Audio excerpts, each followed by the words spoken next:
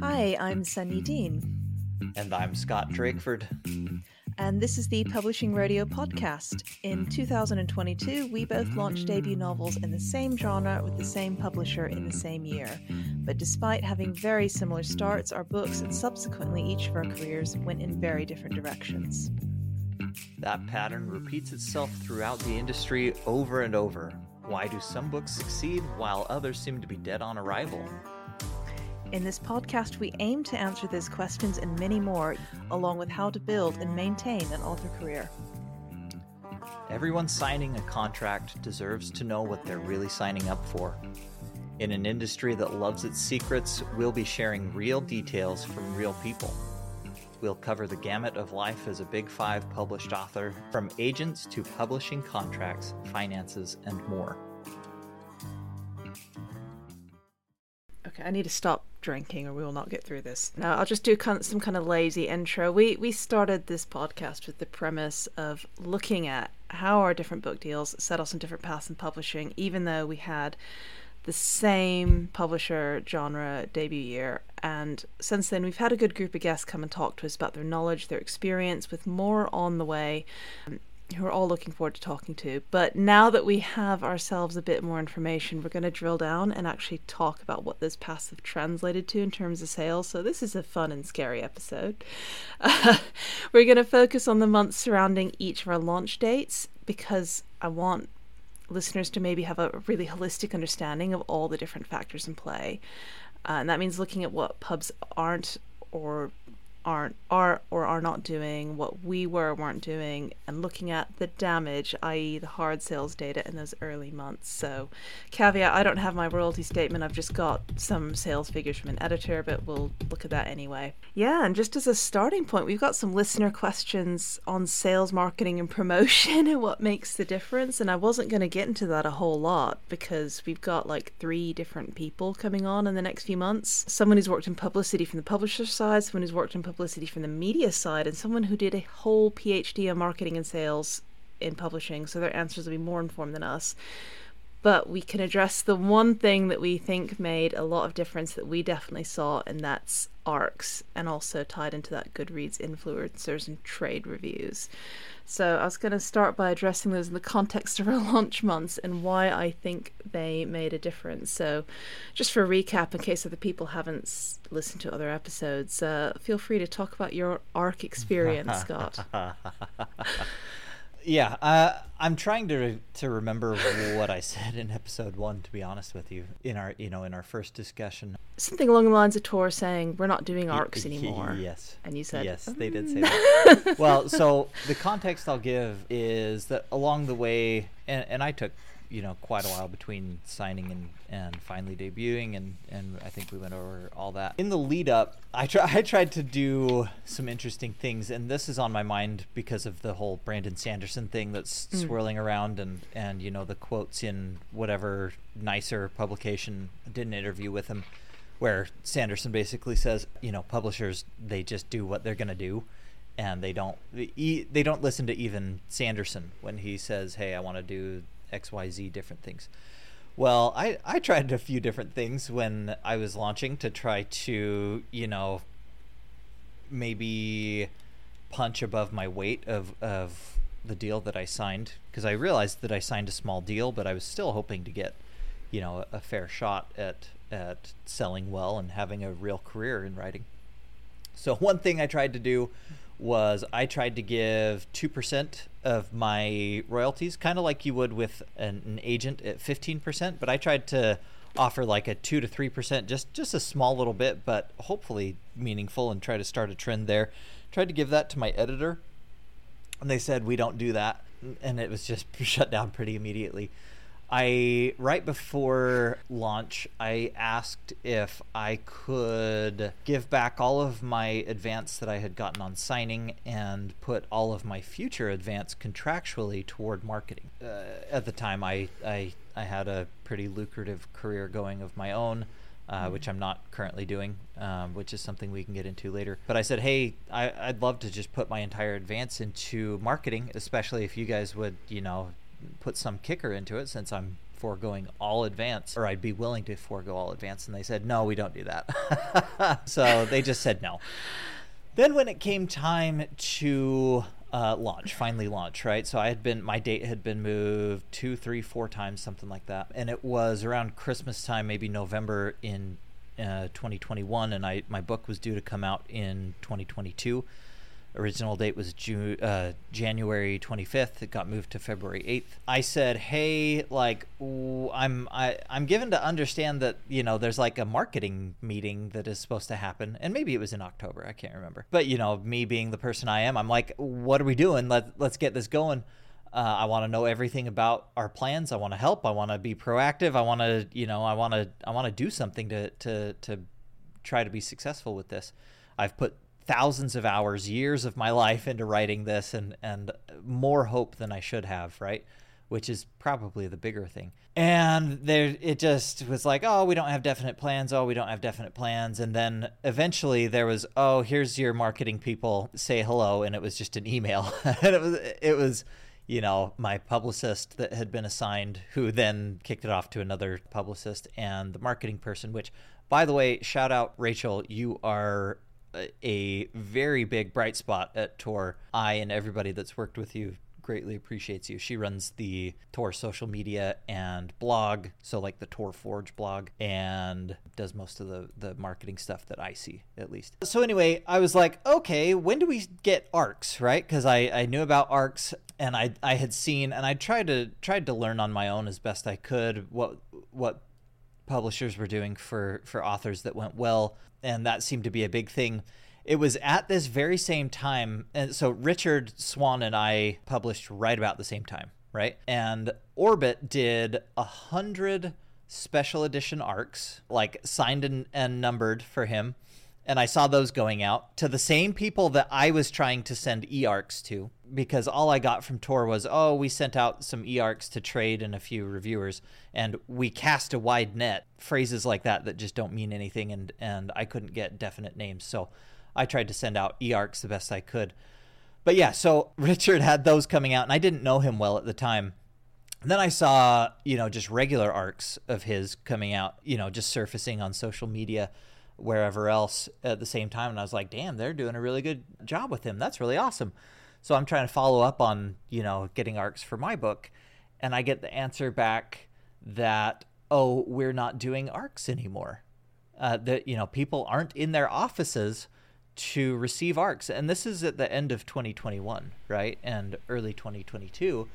And I'm like, I know for a fact that's not the case, right? Like, I looked up, and I didn't argue, you know, there wasn't a whole lot of point in arguing, but like, I looked up every single other Tor book coming out at the same time. They all had ARCs. I looked up every other debut coming out at the same time. They all had ARCs, physical ARCs, advanced reader copies. That was about when I knew that I was in trouble. I panicked quite a bit, and I talked to my agent about hiring my own publicist. You know, Matt Bialer, my agent, was like, I generally don't, you know, he doesn't recommend it, is what he told me, basically. But he said, if you're determined to do it, I'll do my best to help you find the best one. And he gave me a recommendation of one that I actually didn't end up going with, because they wanted like $16,000 for a 2 or 3 month commitment. Jesus, sorry. They actually have a lot of sci-fi and fantasy clients that sign up for that firm, and they're pretty good ex-industry people, so like ex-Tor and other.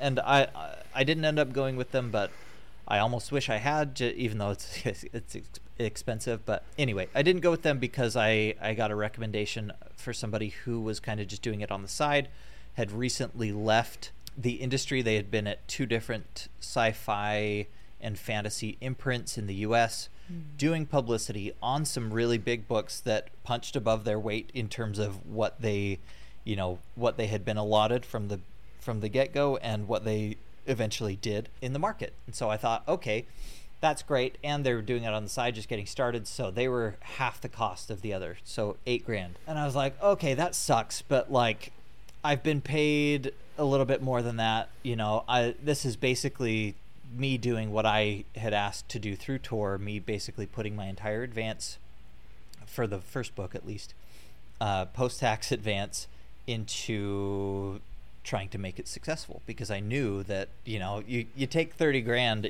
for 3 books, and that's not going to move the needle, and you're going to have to way out earn, and this just has to be the start of your career. That publicist, and I'm not mentioning their name on purpose just because, I don't want it to seem like I'm throwing them under the bus, because I do think they were well-intentioned, and I do think they tried with quite a few different things. They set up a few things that I honestly could have probably set up myself in terms of like blog guest posts, so like the Scalzi guest post, a few other things.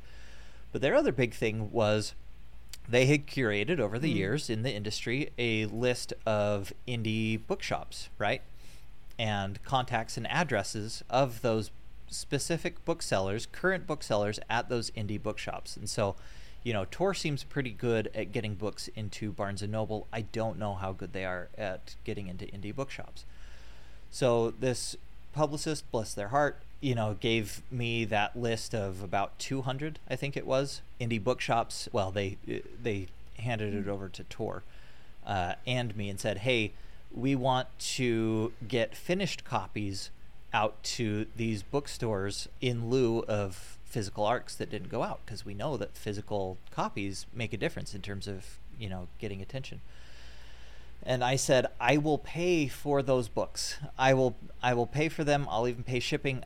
I just want you guys to send it out because it needs to look legit. And I wrote a letter. This publicist, again, third-party publicist, had me write a letter, as is pretty common, to go with those books, like would go out with an ARC, because Tor had a bookseller letter, like yeah. Tor said no. So, they went to the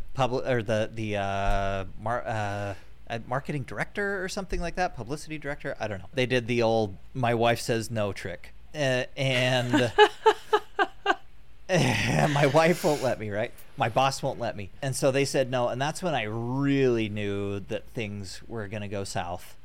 And my book was put on Edelweiss and NetGalley, and a few people found it through there. I sent out finished copies of my own, so like I got my author copies, and then I bought a box of books as well to send out. So I've probably sent out 30, 40, 50 books to date, with varying degrees of success. Like most of them got it and did like a little post of, oh, I got this cool book, and then they threw it in a box in their back room and never looked at it again. I've gotten a few reviews that way though, and several of them have been very kind and very good, and I wouldn't have got those otherwise. So long story short, that is that's my experience with ARCs, is not getting them. And to anyone listening that's up and coming in the industry, I would push very hard for ARCs, and I would push very hard to understand exactly where those ARCs are going, and especially look at places they could go that might multiply sales, right? If that person likes your book, and they might not, that's the other risk you run. But if that person likes your book, it could turn into a whole lot more sales. So that's booksellers who are day in, day out selling books, big influencers, etc. But I feel like you should talk about that because you actually had that happen. Oh man. I guess, okay, the thing I'm going to say before I get into this is, my main point here is, please don't crucify me, but also, if your publisher tells you, and I've heard publishers say this, that ARCs don't matter, I'm not going to say that they're lying, but I will tell you that I don't agree, and that I don't think that the people in charge of my marketing and publicity would agree either, or they wouldn't have sent so many. So I mean, we'll hear about it more, but basically when Robin and Michael Sullivan's episode dropped, they talk a lot about how Robin listed what she thinks is the keys to success. Write a good book, and then she defines what that means, and get it in front of some people who will like it, and wash, rinse, repeat. And it sounds simple, but I do agree with her. I think when you know your audience, you find your audience, you get the book to them, you hope a small percentage of them will push that book to other people. That's what ARCs do. That's what publishers do. That's how they work. They sell their books to booksellers, and if you get 10 booksellers to love a book, they each sell 10 copies, you've sold 100 books by convincing 10 people to love it. that's hard to do if you're a debut, so that's why arcs are important. So I said in an earlier episode that I didn't know how many arcs I had, and I completely forgot to come back to that in that episode and say that I can guess, which is like a massively important bit. So this is going to be long. We started out with print galleys. Print galleys are the bound versions of your manuscript. Those are not easy to get. I know that my editor pushed for them, and we were lucky to get them, especially during COVID 2020. I don't know how many went out, but basically these were sent out to James Rollins, Shannon McGuire, a bunch of booksellers who were handpicked, right? So that's the main thing. Your publicity team go through and they pick people who they think will like this book, because they don't want to send it out and have someone come out and be like, oh, this was garbage, right? Because that defeats the point of buzz. After that, we then started with the arcs, and the arcs were, again, they have a soft copy. They're kind of like cheap paperbacks in quality. I got arcs from Tor, first of all. They said, how many do you want? And then they said, well, we can only give you 11. When I said I wasn't sure, and I was like, okay. And then they sent me 15 anyway, so I think they just filled the box because it filled the box. And I got 25 from Harper, I think. And so my American arcs look different. I shifted all of those. I was, as the buzz was building and booksellers and reviewers were looking for arcs, if they weren't getting them off NetGalley, I was reaching out on social media saying, hey, give me your address, I'll post it. I spent $300 in postage that year, and I don't regret it. In addition to that, Tor ran a Goodreads giveaway, which I'm going to get into in a minute because Goodreads is really important. They gave away 50 print arcs in that giveaway. They ran a second giveaway later that gave away 50 print copies. Book Eaters was also a feature title in something called Shelf Awareness. If you don't know what Shelf Awareness is, look it up. It's basically an industry newsletter that goes out to about 450,000 people. So when I tell you in later episodes that I don't think my lack of social media made a difference, that's why. I will never have a newsletter that has 500,000 people on it, right? So and on top of that, there were about 200 arcs, I think, mailed to indie booksellers. I don't even know how many went out in Whitebox mailing. I know that 450 stores are on that list. I don't know if they all got an arc, or if some of them got an arc, or what went on with that. And that was the American side. On the UK side, I went through 2 of those 25 arc boxes. One I gave out myself, and then one closer to time, Harper came out and they're like, right, we have this publicity thing we're doing where we want you to take cake pops shaped like your book, because it's Book Eaters, you're going to eat the book, right? Go around to stores. Do you have any arcs left to do this? I was like, no, I used them all. So they sent me another box. And then they were handing it out like candy. I mean, they were just like throwing arcs at people. They had custom bookmarks, which I've never seen one of. I don't know how many arcs went out. If I had to guess, it would be low estimate 700 at least. Another lead debut friend of ours said that they got approximately that many. They estimated 1,000. Yeah, 1,000 arcs were given out for their book. I would say 700 to 1,000 is the ballpark estimate for arcs that were given out. And that's physical arcs, yes. Right? That's not NetGalley. That's not e-arcs that are available elsewhere, right? Yeah, and that doesn't count the audio arcs as well. I know Libro FM did a giveaway with it. I think it was like 50 downloads that they gave away of Book Eaters. I remember an article came out from Waterstones at one point, which said, oh, everyone is talking about this new word-of-mouth sensation, Book Eaters, and it just made me laugh out loud. Once in a blue moon, there is a book that organically gets word-of-mouth support despite having no budget and no push, but you're talking about like 50 Shades of Grey, like that's your once in a blue moon, right? Well, and I think, so we're talking to Nick Eames tomorrow, and I think his book kind of fell in that category. Oh, yeah. Maybe, maybe not zero to hero all the way, but I know he's mentioned that. But I think it doesn't happen without push, and at a very basic level, the word cannot mouth unless it has a book to mouth about. That's a really terrible metaphor. Yeah. No, I mean, it has to hit a certain number of people to get that, because. And this is something I've thought a lot about, stressing about reviews and Goodreads reviews and stuff over the last year plus. It really doesn't matter, and looking at other books that have sold a shit ton of books and seeing widely varying Goodreads scores for that, and realizing that Goodreads scores don't matter for shit. What really matters is finding enough of those people who really love your book. It doesn't matter how many bad reviews you get in the meantime. You have to find that, population of people who love your book. And unless it gets to a certain number of people total, and it'd be even better if it were targeted, but unless it gets to a certain number of people total, you're just never, ever going to have meaningful momentum. And I remember that's something Richard said, where he's talked about his editor saying we can't push a book forever. They push it to try and generate word of mouth. And if it doesn't self-sustain, then they drop you like a sack of shit, I think was his phrase. But they try, for the lead titles, they're trying to get that word of mouth to happen. And then once it does, it just kind of runs and builds itself. But it's really difficult for it to happen without the right people excited. Usually that starts with your editor, and that feeds to the marketing team, which feeds to the booksellers. If the right people are excited, it will sell. So even though, like, my rating on Goodreads is not very good, but the right people were excited about it, that enough people keep trying it, I guess.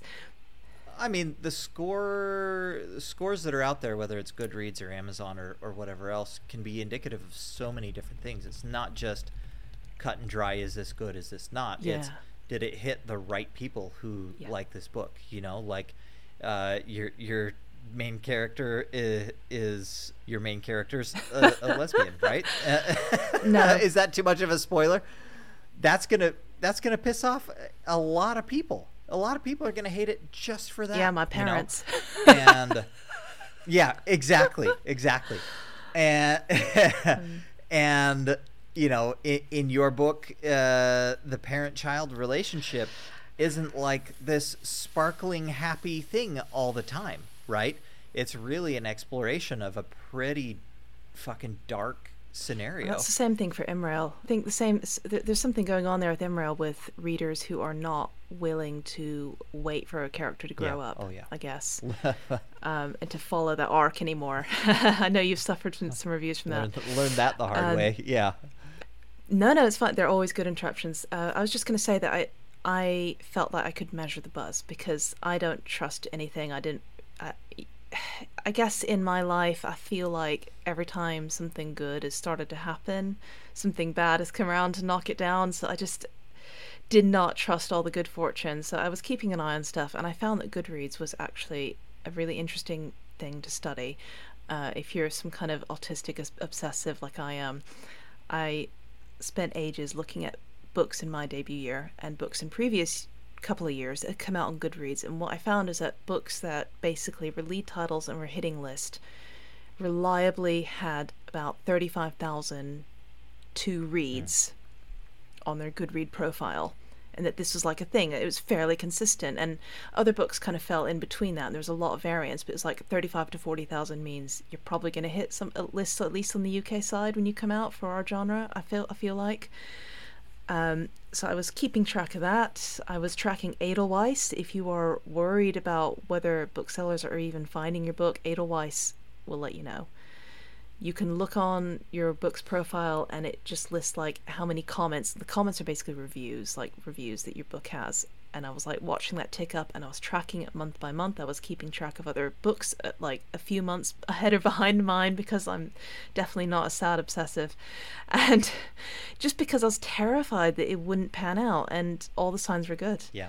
But that's also how, like, when I was looking at yours, I was like, it's not getting any bookseller movement. This guy's getting hosed, which is why I started like guiltily sharing all your Twitter posts, I think, because I felt really bad. Oh my god. Well, thank you for taking pity on me. Hey. Well, I mean, but you can tell when they're not spending the money on it. I mean, so we had a question, someone asking like, what do pubs spend on narrators and covers, right? And the thing is, this is very tied to your status with the publisher, and the answer is it varies.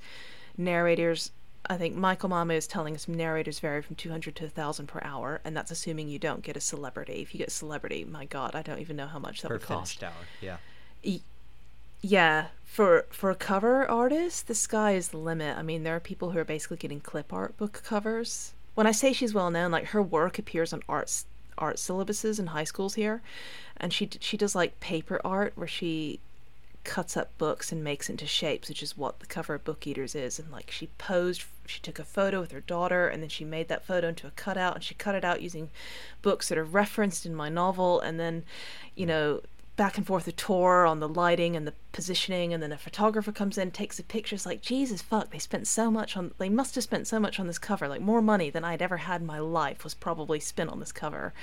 Because at the time I'd only ever had about like $2,000 in my account ever. So it was like, I didn't ask them, I don't know. But the point is, like, it really varies, and it varies depending on what your publisher is willing to do. I know that, was it David Dalgleish? I remember watching an Orbit video how they actually did like a live action photo shoot for his covers. It was really cool. It's on YouTube. You can look at it, and they photographed this guy dressed as an assassin jumping in the air with blades. It's great. And one thing I keep coming back to is just all the signals I got that, oh, maybe Tor actually cares about this, and then, oh, maybe they don't, right? Like them fighting very hard for the title Rise of the Mages instead of the title I had and I liked that was just Ire. I thought it was a sign of them wanting to push it and knowing what would hit the market well and whatever else, right? Because they were very adamant on that. But I mean, I saw all the same things you did, right? I saw, on Edelweiss, I saw that I still, to this day, I think have like 5 people from the book selling community that bothered to review it. And I mentioned all the things. Oh, one more thing I didn't get is, like, books they care about get those graphics where they put together like all your quotes and like all your blurbs, and they have like a little thing that they put together to incentivize, basically just to get people to look at it and to make it easier for booksellers to look at something and quickly determine whether they care about it. And how hard they try to get you blurbs as well. That really varies. Yeah. Oh, yeah.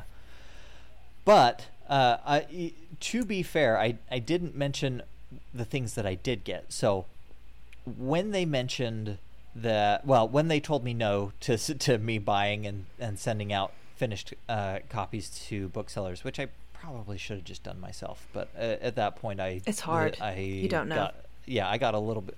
Well, yeah, I got a bit depressed about how things were going at that point, and I had some other shit going on in my life at that point, right? So, but they did say that they were going to send the bookseller letter out to their own list of bookstores that they keep in contact with, which I wasn't given that list. I don't know if it cross-referenced well with the indies list that my own publicist had.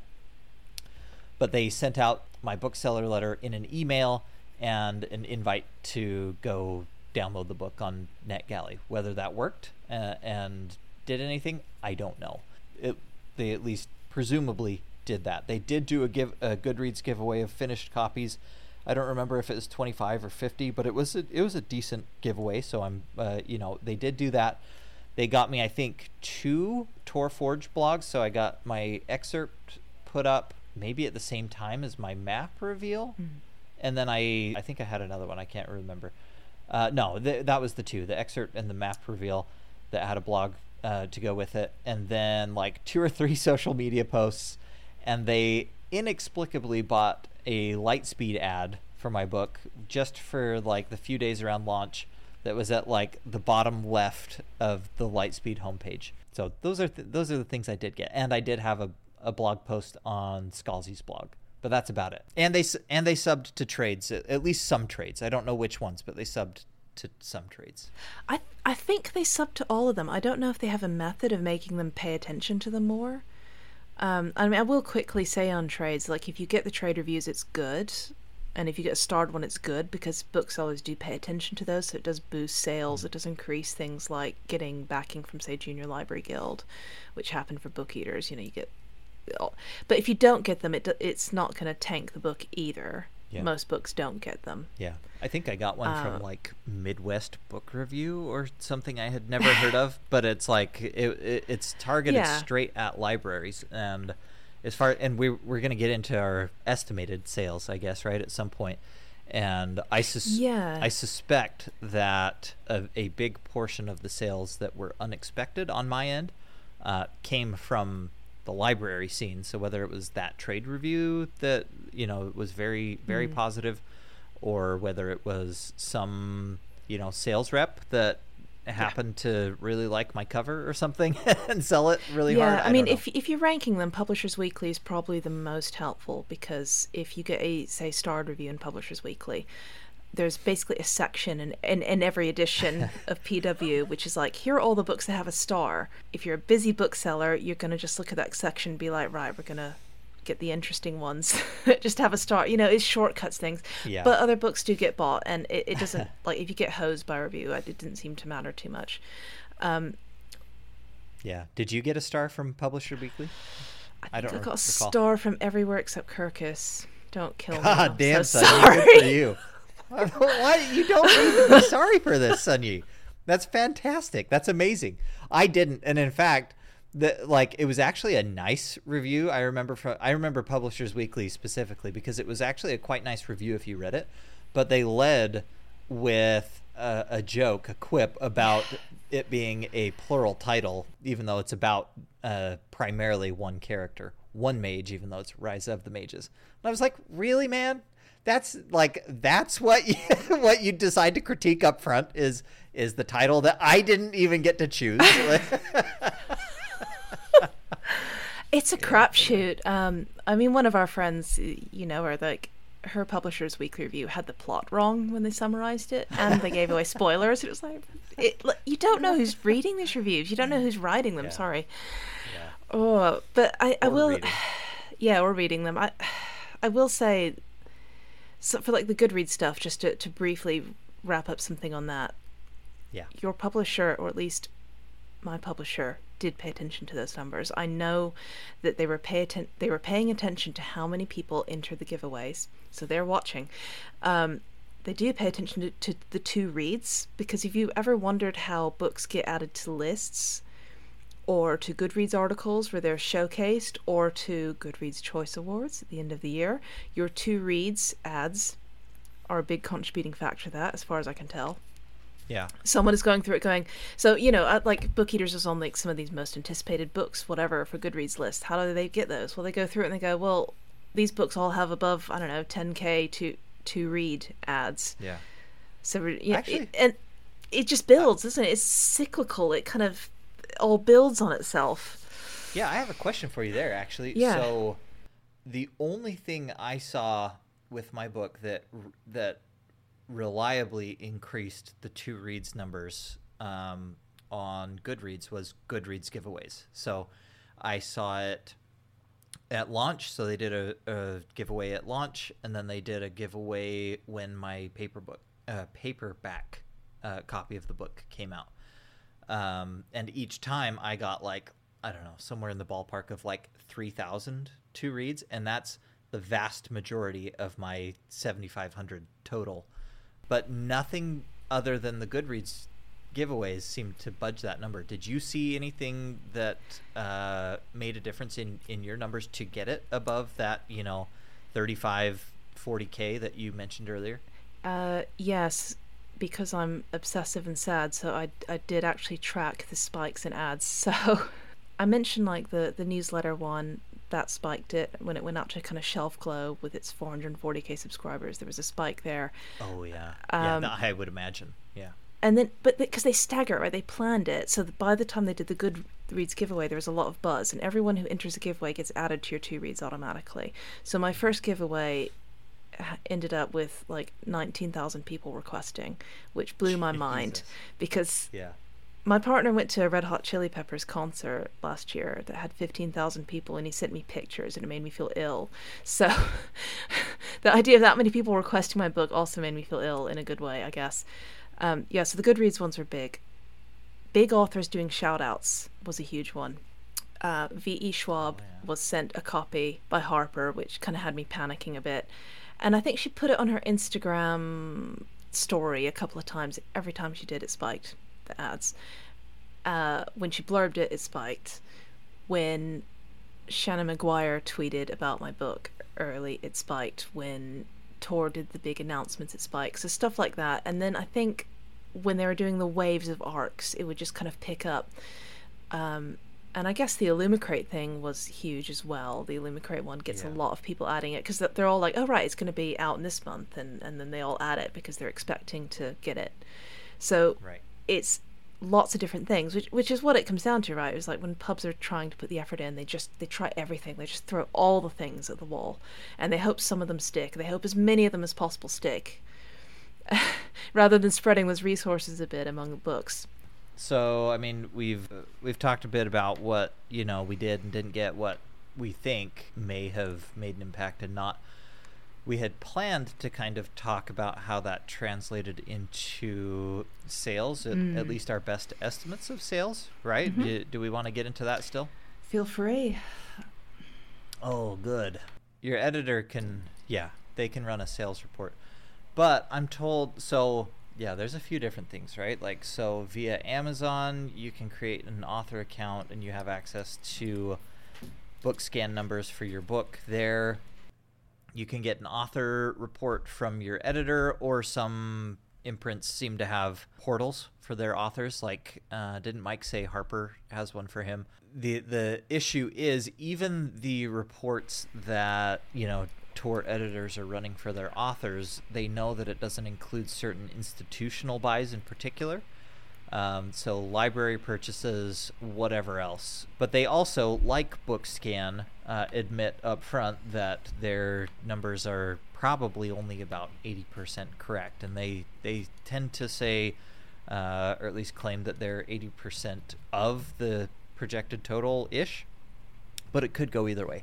So I got my royalty statement, my first royalty statement from Tor, and out of all the things that might get me slapped by my publisher on this podcast, I'd guess this is close to it, but I'm going to talk to it anyway. Via BookScan and the author reports that I had gotten infrequently through my agent and through Tor, I had reason to believe that I probably had somewhere in the ballpark of like 3,000 sales between hardcover and ebook, which is like, well, that's probably 3,000 more than I would have gotten if I had gone indie, but 3,000 is certainly a far cry from where I had hoped to be and why I got into this business. But I got this royalty statement that's for the period ending June 2022, so this would have been just for the first almost 5 months, I guess.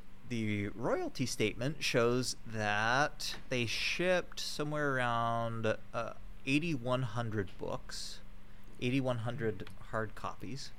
We had just under 2,800 returns by the end of June. So from February 8th to the end of June, bookstores had given up on 2,800 copies. Now, Tor, more or less, and publishers, as far as I can tell, more or less accept that period, and then they apply a reserve against returns beyond that to account for future returns, and I'm expecting more returns to come in beyond that. Especially, I think bookstores probably returned my hardcover when the paperback came out. Per our discussion with JT and his bookseller friends from Aunties, it seems like there are probably pretty different periods for when different bookstores return things. But especially at Barnes & Noble, I've checked periodically, and it seems like they have my hardcover in stock, or had my hardcover in stock at a lot of stores up to that point. So I might not actually know my real sales until not even this next period. I probably won't know until the one after that we get in like September, that is for ending June 2023. But per the royalty statement that I have, they're estimating that we have just over 5,100 sales of hardcover, and just over 563 ebook sales through those first 5 months, which is pretty decent. And so my sales per the royalty statement are about double what other sources of information were telling me, which was a surprise to the upside. So that was good. Something good must have happened, whether it's an actual sale or even just bookstores keeping my book on shelves longer than planned for whatever reason. Now, they did apply a $5,900 reserve against returns, which more or less equates to them saying, we think that another 2,000 books might be returned. But even with that reserve against returns, they're saying that 3,000-ish hardcovers is a safe number per their accounting folks that they think will have sold through that June 2022 period. So, better than I thought I'd be getting, and I'm told by people that those numbers, especially if the 5,000 plus sales of hardcover in the first 6 months, first year, ends up being the truth, that's actually a pretty good number. My agent was pretty stoked about that. You know, other people I've talked to have said, yeah, that's actually not bad, especially for not getting a whole lot of push up front, right, with the debut release. But it's certainly not in the same ballpark of what happened for you, right? So I'm not sure. Oh, man. These conversations are so awkward. Well, I mean, you don't have to share anything you don't want to. No, let's say that up front. But it's not awkward for me because, and I can make it awkward the other way afterward if you want. No, that's fine. So I don't have royalty statements, and if you're a Macmillan author, you don't have any access to your sales other than what your editor gives you. I will say that you can request figures from your editor. They usually know within a couple of weeks, at least on their side, what their figures are, accurate or not, I don't know. Right, we'll talk about the US side first. The US side, I think the last time I checked in with my editor in February, I was round about, they think, 30K for the US side, which I'm really happy with, and Tor was very happy with. So on the UK side, I know both more and less than I do about the American side. And that's because I haven't really had any sales figures at all from Harper, aside from the first week and some of the promos they've done. And I have a general sense from booksellers that it's selling well. But of course, that's not the same as a hard figure. But I will share what I know. So I'm going to start off by saying my UK side overperforms significantly. I attribute that to the fact that Harper are a marketing machine who have every part of the book market just sewn up from top to bottom, and a great deal of luck, and the fact that it's a book set in England and that attracts English people because we love to navel gaze. My UK book deal, for those who don't remember the details or who are joining the podcast for the first time, my UK deal was £35,000 for 3 books, which is about 15% of the American deal, which was $300K for 3 books. That's about standard for a smaller territory like the UK. And generally, if you are lucky enough to have your rights split across North America and the UK territories, your UK territory will sell for 12 to 15% of the USA one, usually. And that's just because our country is a lot smaller than America, right? So there's less people and there's less of a market, although the market that's here is solid. So bearing that in mind, you know, Harper offered me a deal that was appropriate for the situation. Book Eaters did overperform, largely due to the crates. And I know that it overperformed because I received a royalty check earlier this week, which means that I have earned out my entire trilogy on just Book Eater sales alone. And I've done so within the first 6 months of launch, which staggered me. I wasn't expecting it because I hadn't received sales data.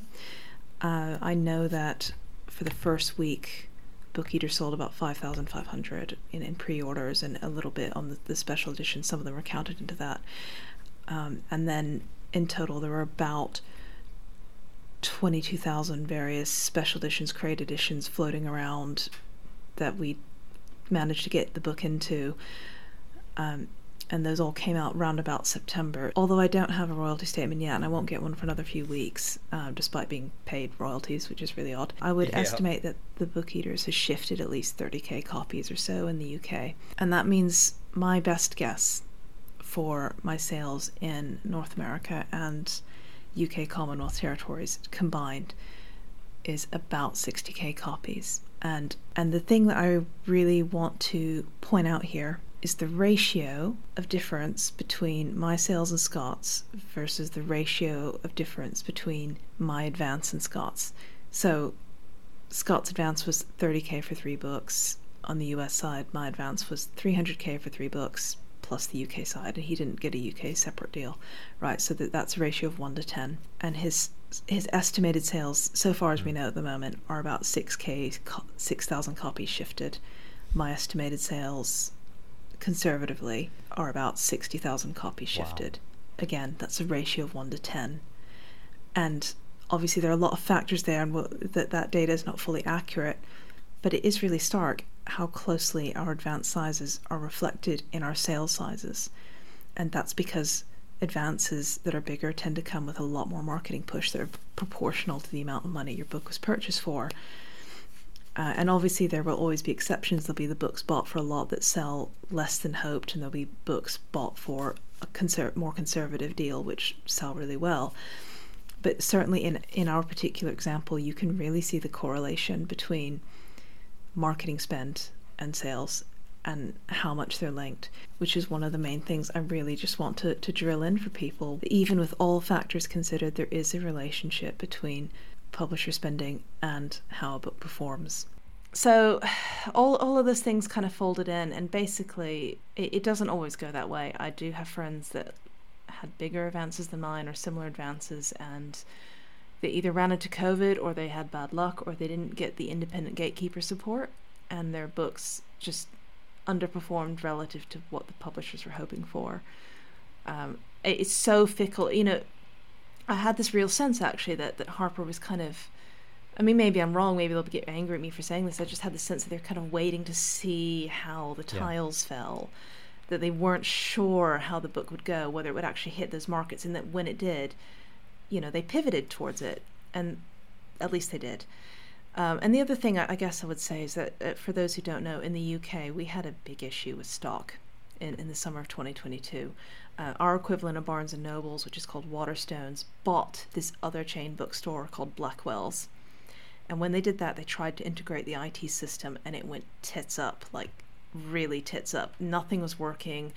Booksellers couldn't order books. Books weren't getting distributed. There were books rotting in these like warehouses. Harper, so actually, I didn't have a book launch, and I'm glad I didn't. I had no books in stores when I launched in the UK. Even though I hit the Sunday Times list at number 2, and I didn't have books in stores, except in London. Yeah, it was based on pre-orders, isn't it? And then what Harper was having to do is like order the books manually through this one store in London and then ship them out, or something insane, which they're not set up to do. They're a publisher, not a bookstore. So it's nice that they did that. They did eventually get my books into stores. They did a good job, because this problem went from like June 2022 to Christmas and beyond. And that's nice that they did that. And I was really grateful. But they're not set up to do that, and they didn't. Publishers can't do that for every book. So there were people who debuted or published a book in the summer of 2022 here, and they just never got into stores. So I guess, one of the many other factors in your success is like, if you're a lead title, it's not just about what your publisher does right, but what they're willing and able to do for you when things go wrong. And my book could have actually tanked in the UK because that happened, but Harper was scrambling to make sure it was there. That it was in stock, and there are other titles too, like Babel. There was no shortage of Babel titles in bookstores, but they were making sure that they were there and that they're getting delivered. Yeah, it all goes back to what we talked about with Clay. The whole mid-list versus mid-size or smaller publisher kind of thing. It matters to have your publisher and your editor in particular care about your book, right, on an individual level, and go that extra mile, because in publishing it seems like there are 100 different things that can tank you and very few that can reliably make you successful. So yeah, it matters. I think your relationship with your editor is probably the most important one you have in publishing, because if your book tanks and editors expire you, then that can make a difference. Yeah, I mean, we've talked about this at length, but it is my belief that there are 2 components, right? One is fit with your editor, because all throughout the process, like, it matters if they get what you're trying to do, right? And if they like what you're writing, because they'll be able to help you edit it in the direction you're trying to go and for the market you're trying to hit, meaning like the readers that you think will like it. Otherwise, you do run a real risk of doing what you talked about earlier, shooting for many different tastes, many different markets, and missing all of them, right? But I think there's also this phenomenon that I didn't understand until really pretty recently, and that is there seem to be a handful, I'm not even going to try to put a number to it, but a handful of rockstar editors, even at these big 5 publishers, right?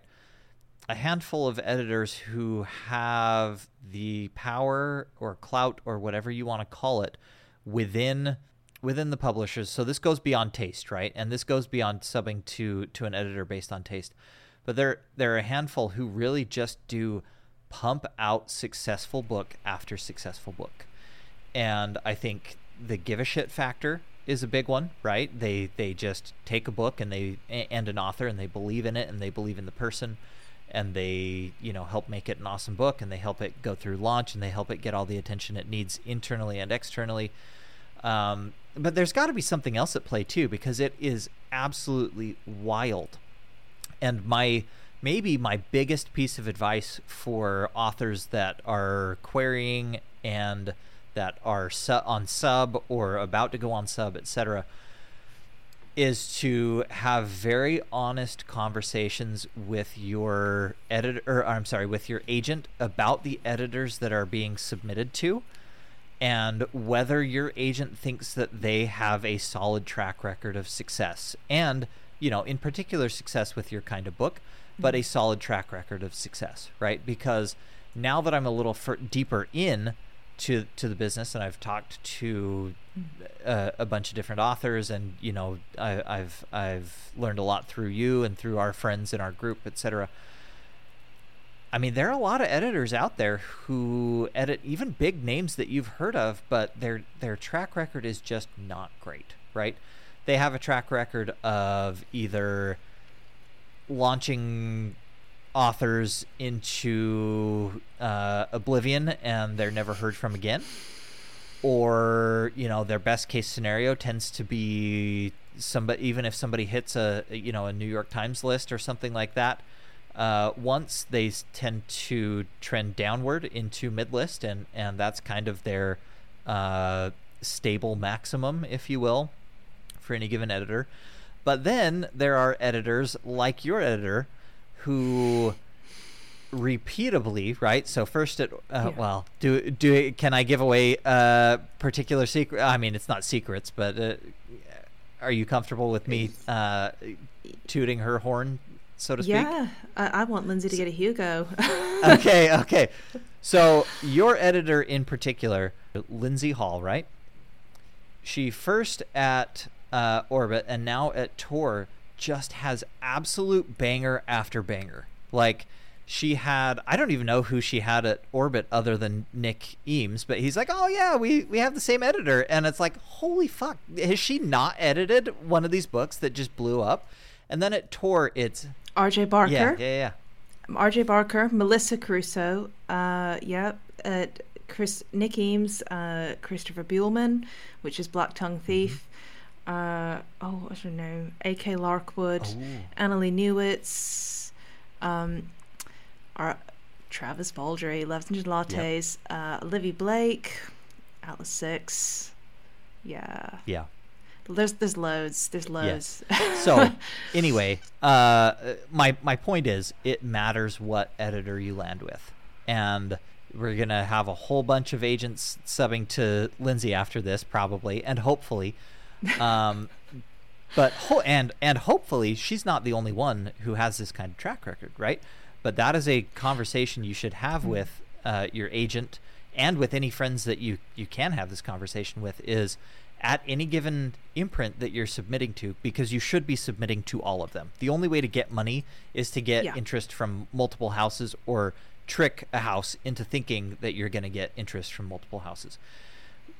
But beyond that, you should be well aware of who these editors are and whether they have that track record of success, because it's not enough just to get into a big five. And also their policy, I think, on books in general, because one of the things that was told to me about Harper Voyager UK side, I don't know about the US side, but on the UK side, is that they had made a policy change.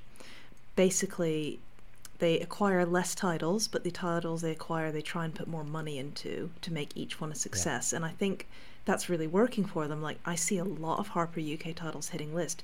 I mean, just talking about good editors, Vicky Leach is my UK editor. She gets a lot of titles that are just flying off. You know, they launch well and they do well. Yeah. And I think that's no accident either. That strategy is working for them. It sounds so simple: acquire less, invest more, but it's not that common. Yeah, we can hypothesize maybe on another episode about why publishers are acquiring books that they then don't support. Oh no, I can give that theory. Print Run's already said it. Yeah, sure. Okay. The theory is that basically it doesn't really matter if midlist makes money, because midlist books are effectively like an aesthetic or a mood board for a publisher, that they can function in that way. You know, a publisher can say, we publish these kinds of books, in the way that, you know, you as an author might put out a mood board, say, this is the kind of vibe of my story, this is the vibe of our publisher.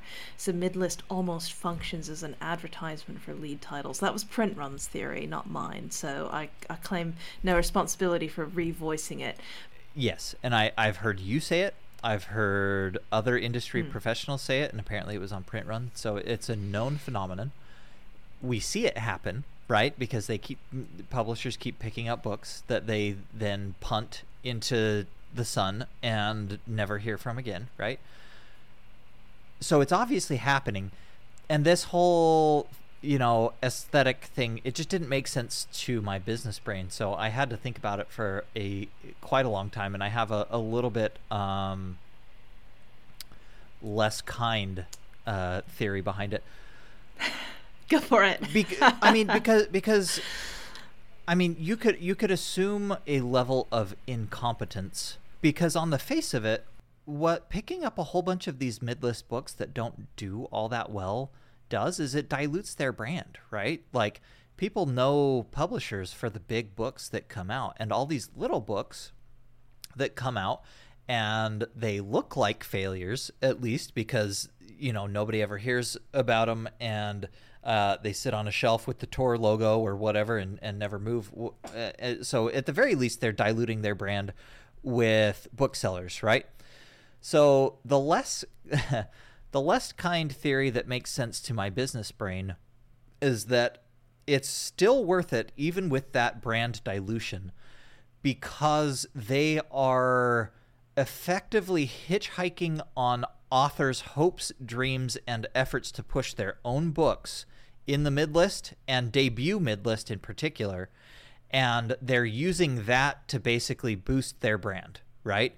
So all the little Scott Drakefords that come out and say, hey, look at me, I got published by a big publisher, and we spend years of our lives trying to drum up interest for it and represent ourselves well and represent our publisher well.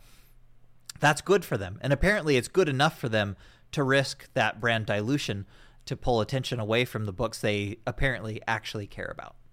Might have to cut that. Probably not, though. No cuts here, right? No cuts here. For better or worse. Yep. You've been listening to the Publishing Radio Podcast with Sunyi Dean and Scott Drakeford. Tune in next time for more in-depth discussion on everything publishing industry.